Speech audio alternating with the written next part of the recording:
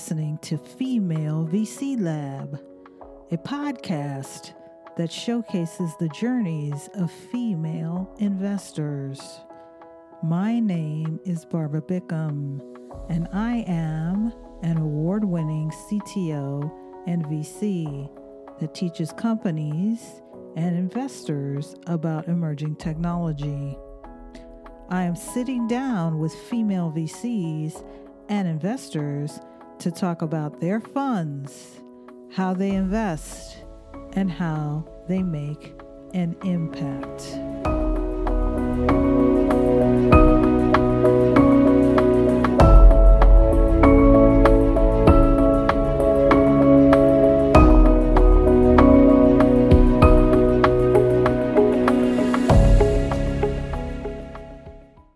Welcome to the Female VC Lab podcast.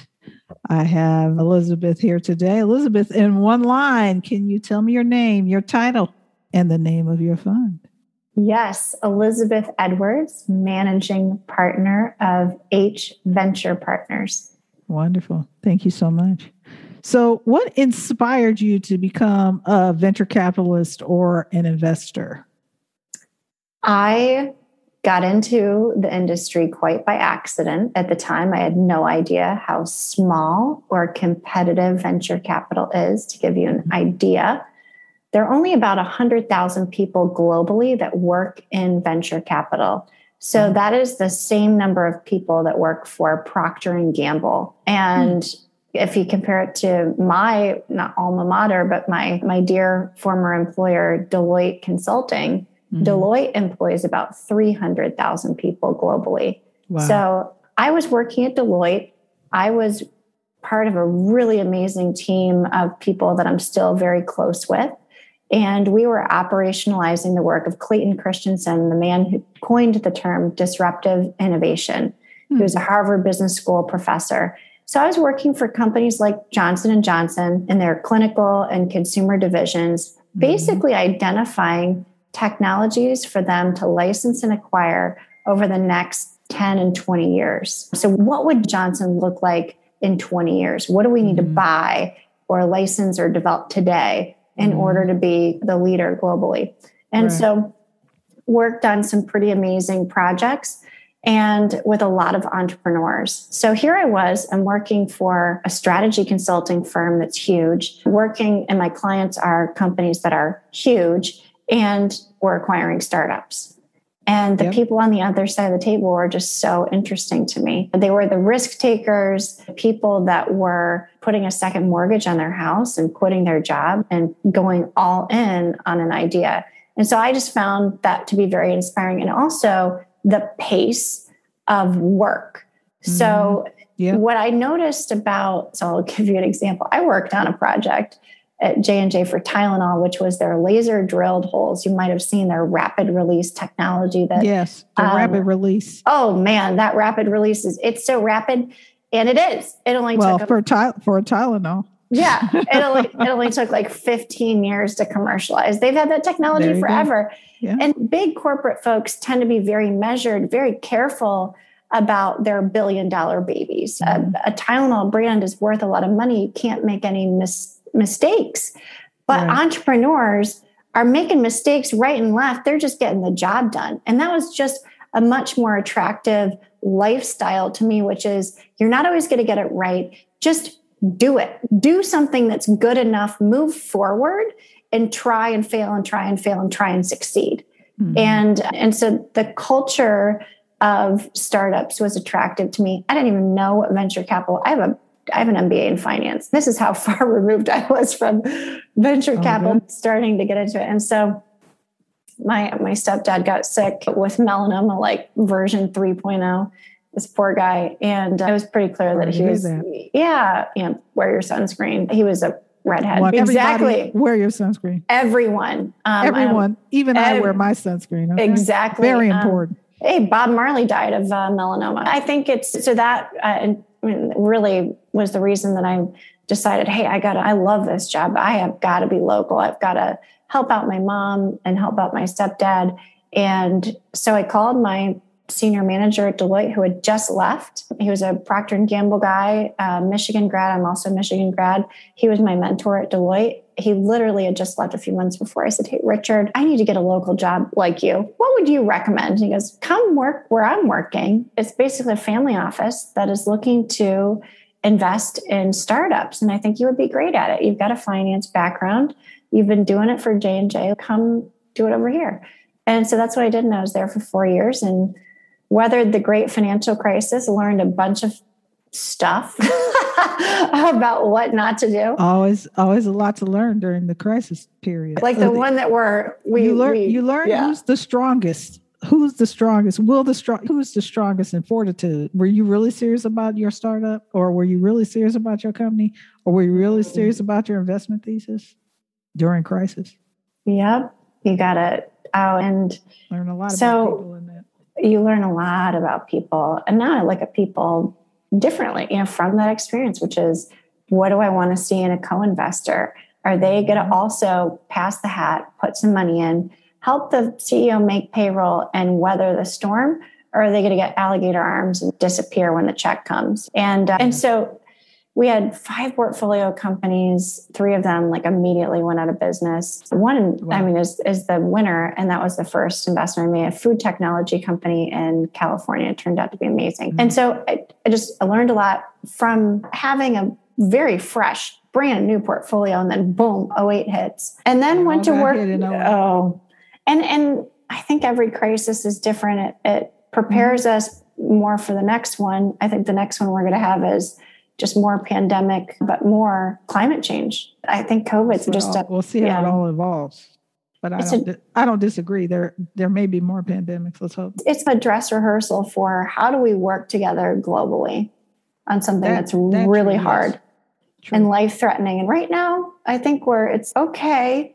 You see the disparity between developing countries and developed countries, even developed countries. You see a lot of disparities, period. You can see all the disparities, period. So, it's very a lot more obvious now. Which is good, because unless you can't solve a problem, how do you solve a problem if you just have your head in the sand, you just don't know? You got to see it. And then you got to start measuring it. I was Enterprise Lean Six Sigma at Deloitte. Measure what you want to change. And there are a bunch of things right now that I want to measure because there are things that I want to change. The primary one, actually not climate change is number 2. The primary one is the huge disparity in the capital markets as it relates to diversity and inclusion. When you look at women and people of color and people that don't speak English as their first language, when you look at that 70% of the population, we are managing 1% of all capital. Wow. And that's what makes it harder for someone like Kamala to become president. That's what makes among other people. That's what makes it. It was amazing. We got one person in there as president in general, just period. After all those years. And I do think that, because when Oprah said, right when COVID hit, God has sent us to our rooms. The question is, what are we supposed to be learning right now?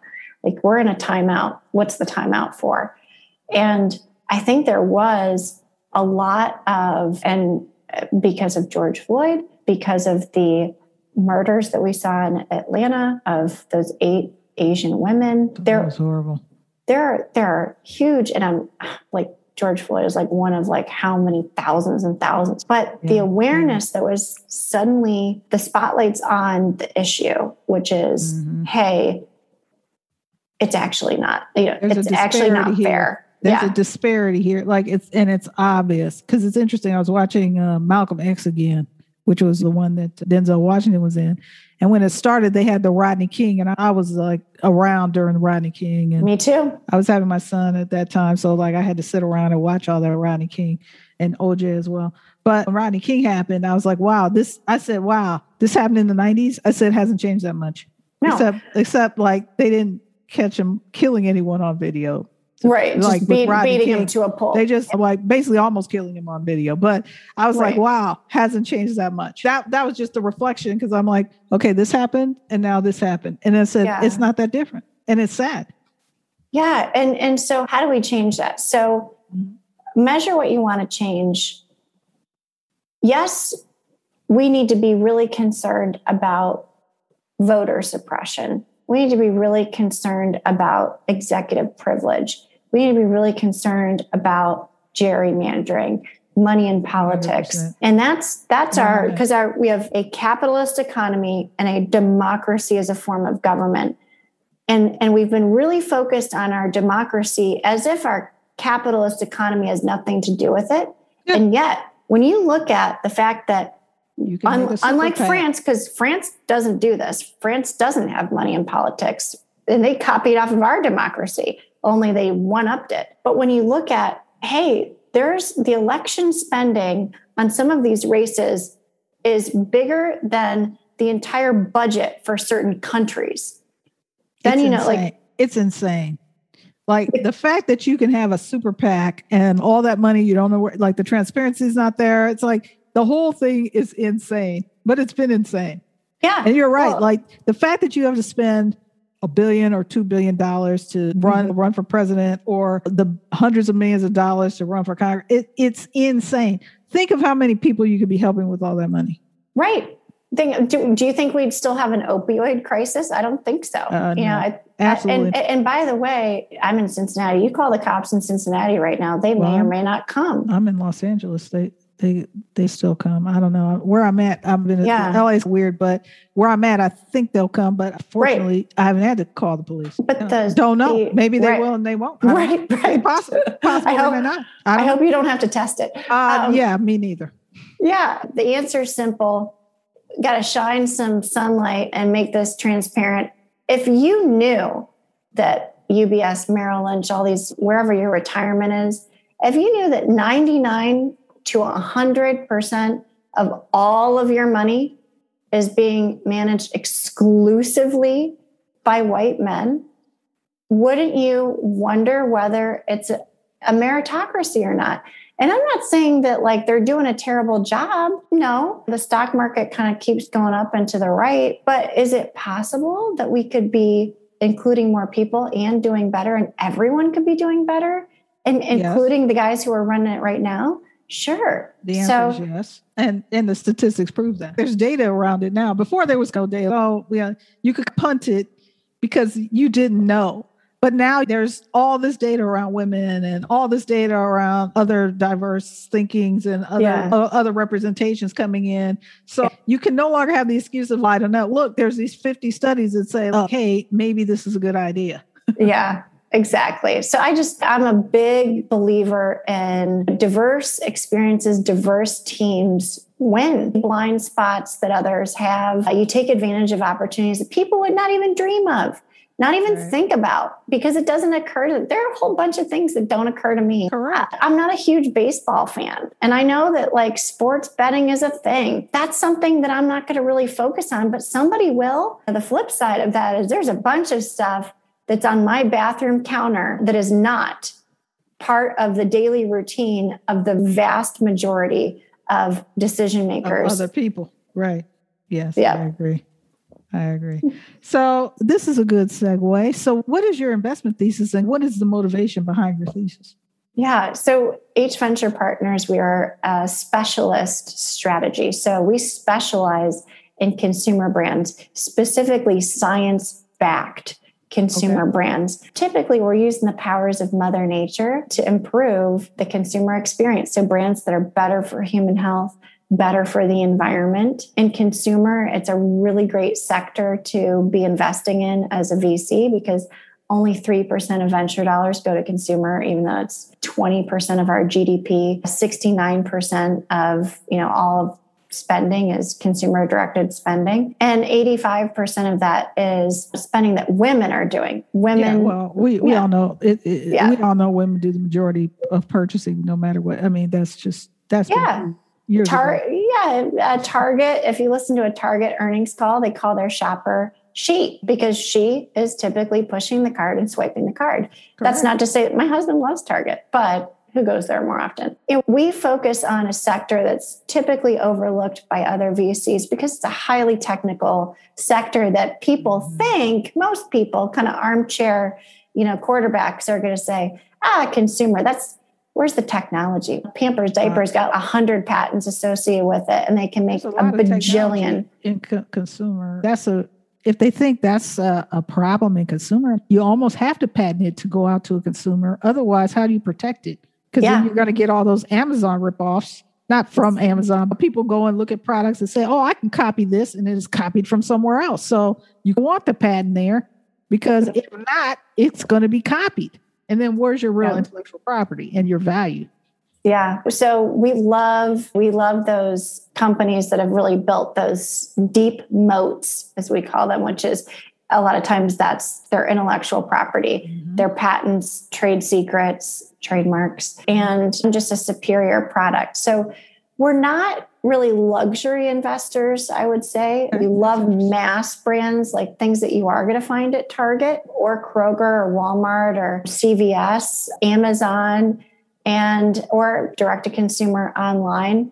So I've been investing in companies now for 17 years, over 45 companies at this point. A lot of them, they're already exited. They're off to the races. Some of them have gone public. And this is over many firms, many, many different teams. But 4 years ago, I decided to start H Venture Partners because I saw this huge gap. And actually, the founder of Daily Harvest, Rachel Drury, was my Harvest. I love Daily Harvest. Great. I have some here in the office. Still in my refrigerator as well. Yeah, it's the best. I'm in love with all that stuff. So Rachel was raising her Series A, and their performance was off the hook. And I was just like, I haven't seen anything like this since like Peloton. That's saying a lot. And anyway, it just seemed like for a company going that gangbusters, people should have been falling over themselves to invest in it. I think a lot of people just didn't get it. It's like smoothies. Ugh, like who eats smoothies? And I don't know, like every woman I know. Like everybody. Like bodybuilders. Can you start naming just women? I mean, a whole culture of people that have smoothies. All those CrossFit people, you mean they don't have smoothies? Yeah, exactly.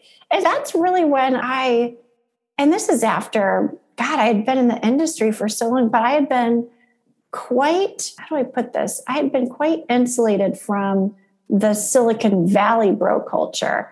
I thought that the bro culture that I encountered was just like, hey, you're in the Midwest. Like people are old school here. It's the old boys club.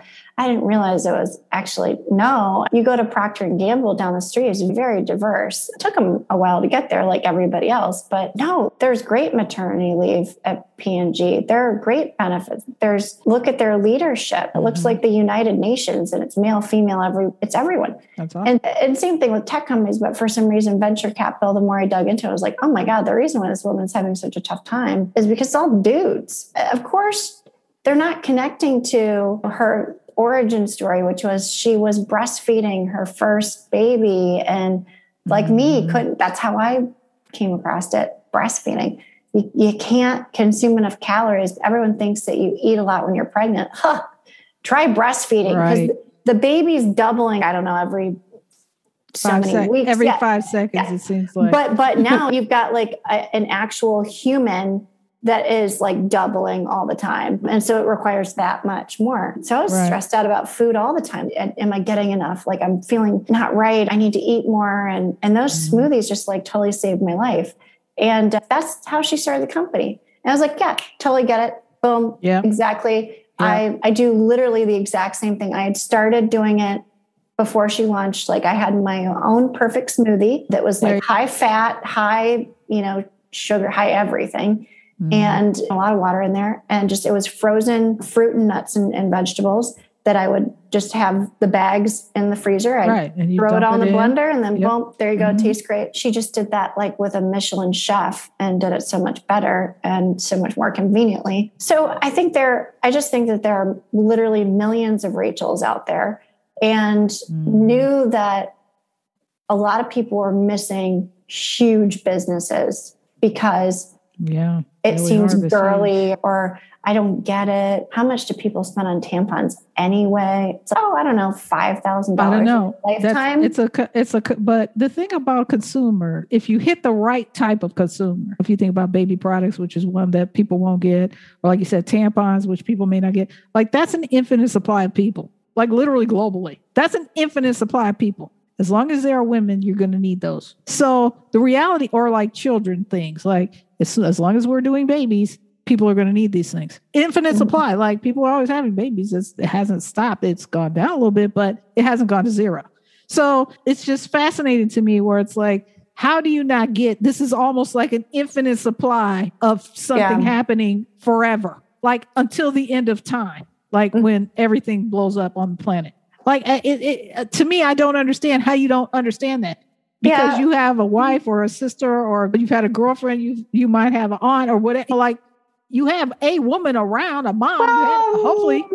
Not saying I have a Black friend. Yes, because look, you have a wife, but she goes in the bathroom and she does stuff that you don't know about. That's true.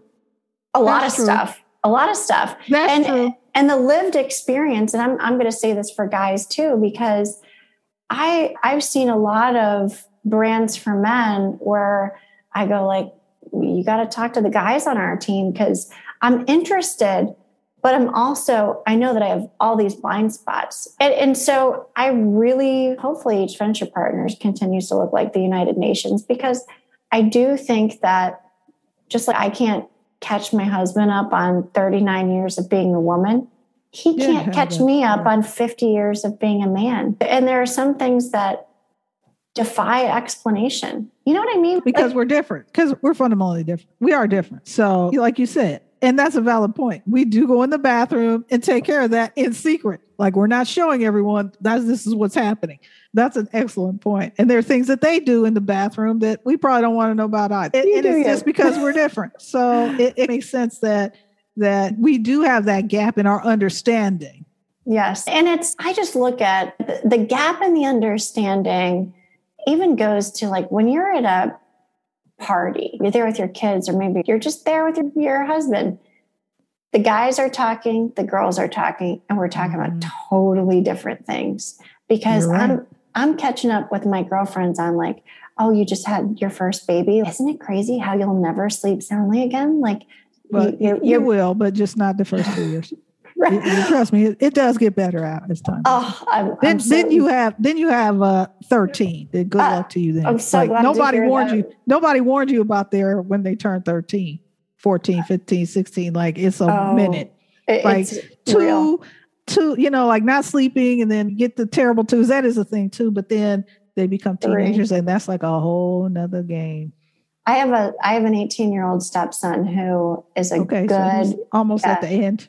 Oh yeah, he's going to college. He's a good man. Good.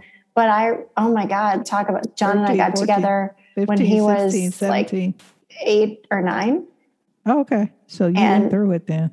Oh my goodness, what happened? I found myself. I'm like, am I starting to sound like my mom? Right. Like, oh my gosh, yeah. That's how I was as well. My son is now 26, about to be 27. So. But I was like, no one told me about these teenage years. I said, nobody warned me about these teenage years. And I said, they seem to go on forever. They do stop. No, they stop. When he turned 20, it seemed like it turned off. Like he got 19, then 20, and it's, no longer teen anything. I'm like, oh, wow, that stopped. Okay, thank goodness. But anyway, that's pretty funny.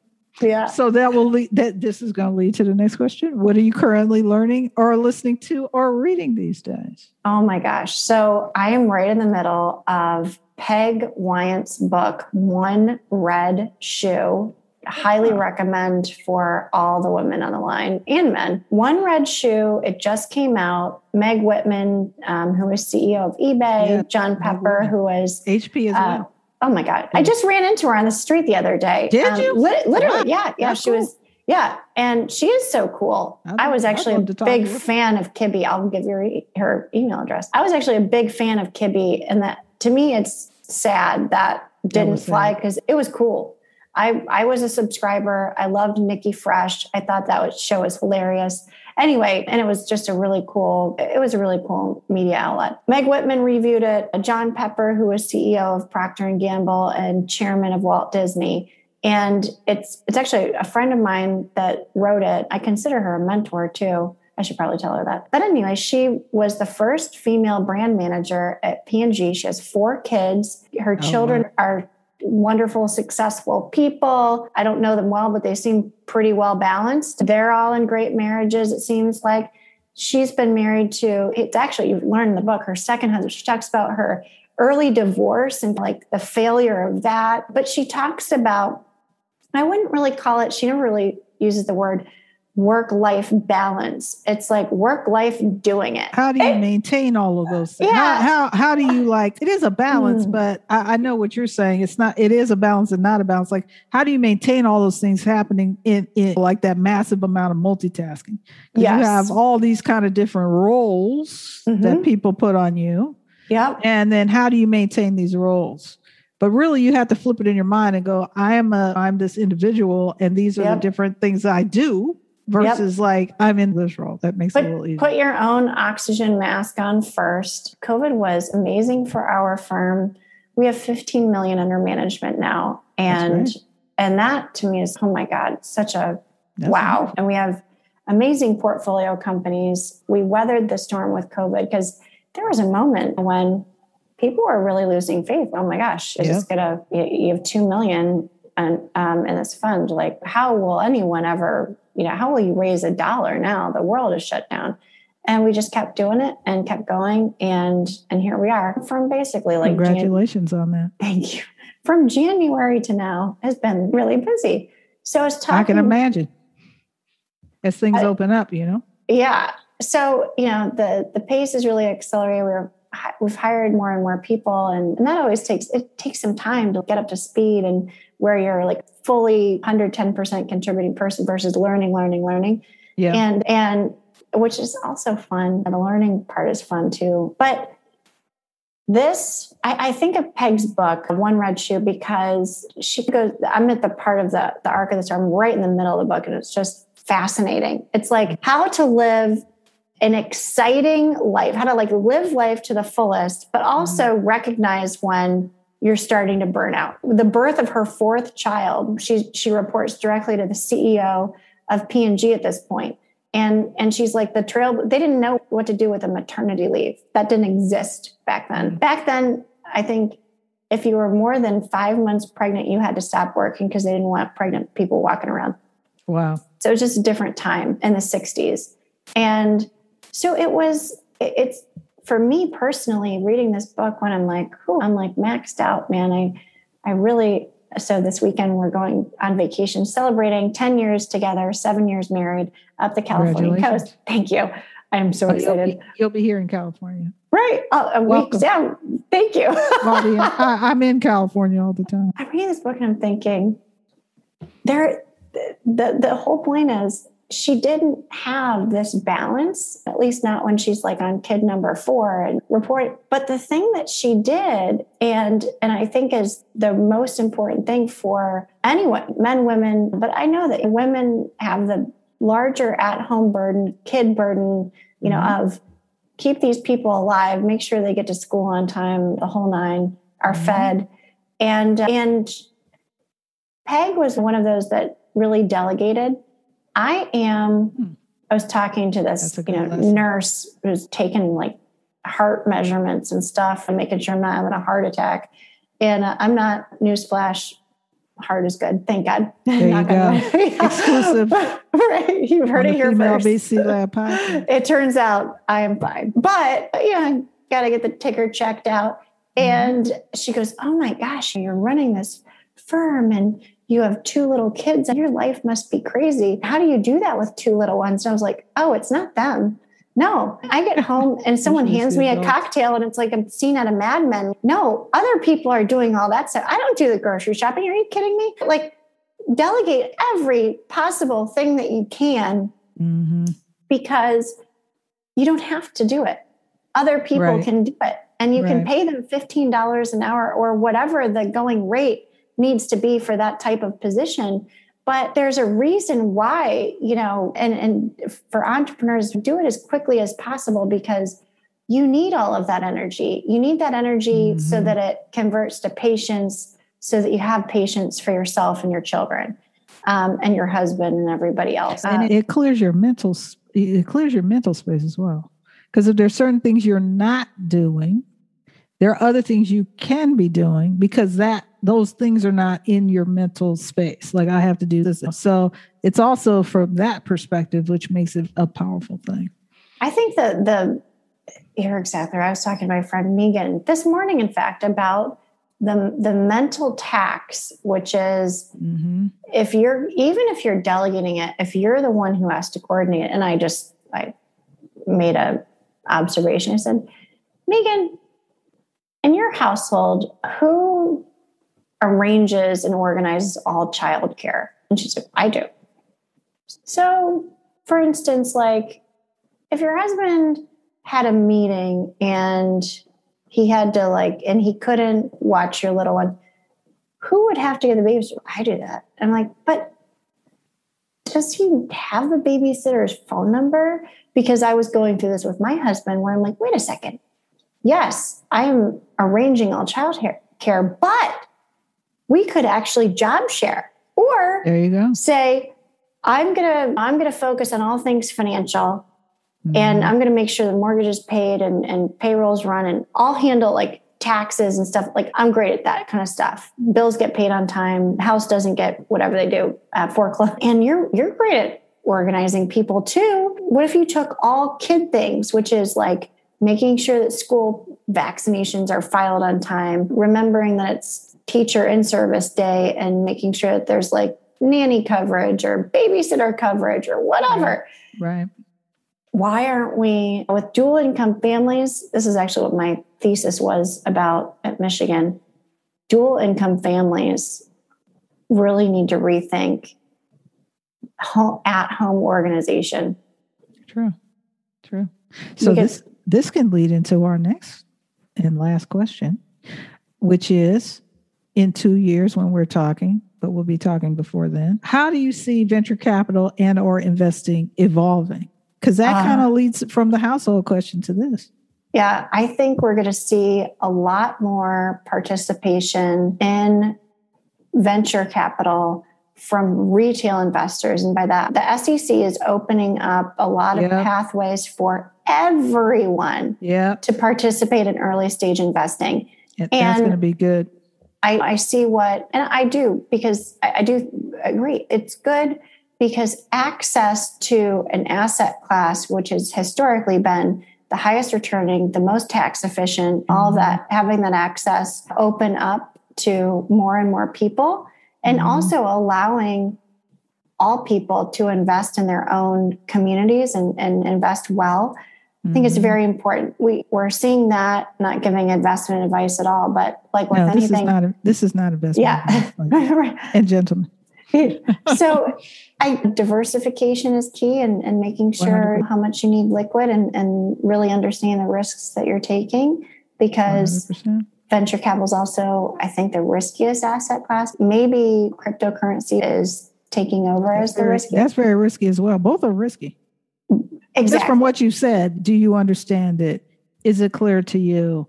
Are you sure this is a real thing? Just like venture capital, you're going to do a very similar analysis as you would in crypto, as you do in venture. So I agree. It's like, and then I do like the access to additional people, because then you're opening it up for additional types of, people to invest in a fund, or people to become an angel investor earlier, or people to really start participating at a point where it was very closed prior to. And the Jobs Act, thank you, President Obama, opened that up. Thank my friend Ruth Hedges, actually. She was one of her part of that bill was the Reg CF crowdfunding. She wrote that bill. There you go, Kickstarter and all of those. And that's really what opened. And now we see Republic and all of these great platforms emerging. I think if you decide to get into it, educate yourself like anything else, educate. There's a great book called Venture Deals by Brad Feld. Great. Brad Feld. That's absolutely the book of the thing to be, from a VC side and also from a startup company or entrepreneurial company side. Absolutely, 100%. And check with lots of experts. So I read a lot of books, but I also, I always check with experts that are make friends with as many experts as possible. And you always return the favor. There are things that I'm always one to, yeah, sure, text me or hop on a really quick call. Like, how can I help you today, help move things along in your life? And so I think the angel groups, funds that are designed for investors like you, and tap into those experts and test and learn. Don't invest all of whatever you're going to allocate towards that super high risk stuff. Don't blow it all in one shot. Just watch for a while, learn, do your research. And it is a fascinating asset class. I'm super blessed to be in the field, and I'm super excited that we're seeing way more new fund managers, new platforms like this. We're going to see a lot more participation. And I think if we do our job, and if Congress and the Fed and some of these other, the SEC, if regulators are willing to regulate, and we can throw some sunshine on the lack of representation, and just you don't need to do anything more than disclose, and the market will do the rest. The market will do the rest. So I'm really hopeful that we'll get some great transparency in transparency in financial services. What could be better? Yeah, absolutely. Yeah. So how do people contact you? The best way to contact me is either on LinkedIn, and you can find me on LinkedIn, Elizabeth Edwards, H Venture Partners, or on our website. And people always think, oh no, the website's like, no one's checking that. That everyone is literally, everyone checks your website. Like, if you don't have one, they think you're not real. Right. No. So there are a couple different pages there. If you're interested in investing in venture capital, you can find out more information. If you're raising venture capital, the Pitch Us page on our website goes to our entire team. So if you just email me, it's going to get stuck in like email purgatory, or same thing with sometimes LinkedIn. It'll be in the inbox purgatory where it's like, oh, there are 1,000 new messages today. Like, whoops, that's a little much. Yeah. And we do our best. But the investment team is every single one of them gets everything from the website. So that's definitely the best way. Wonderful. So thank you so much today, Elizabeth Edwards. It's been very informative, from H Venture Partners, for being our guest on the Female VC Lab podcast.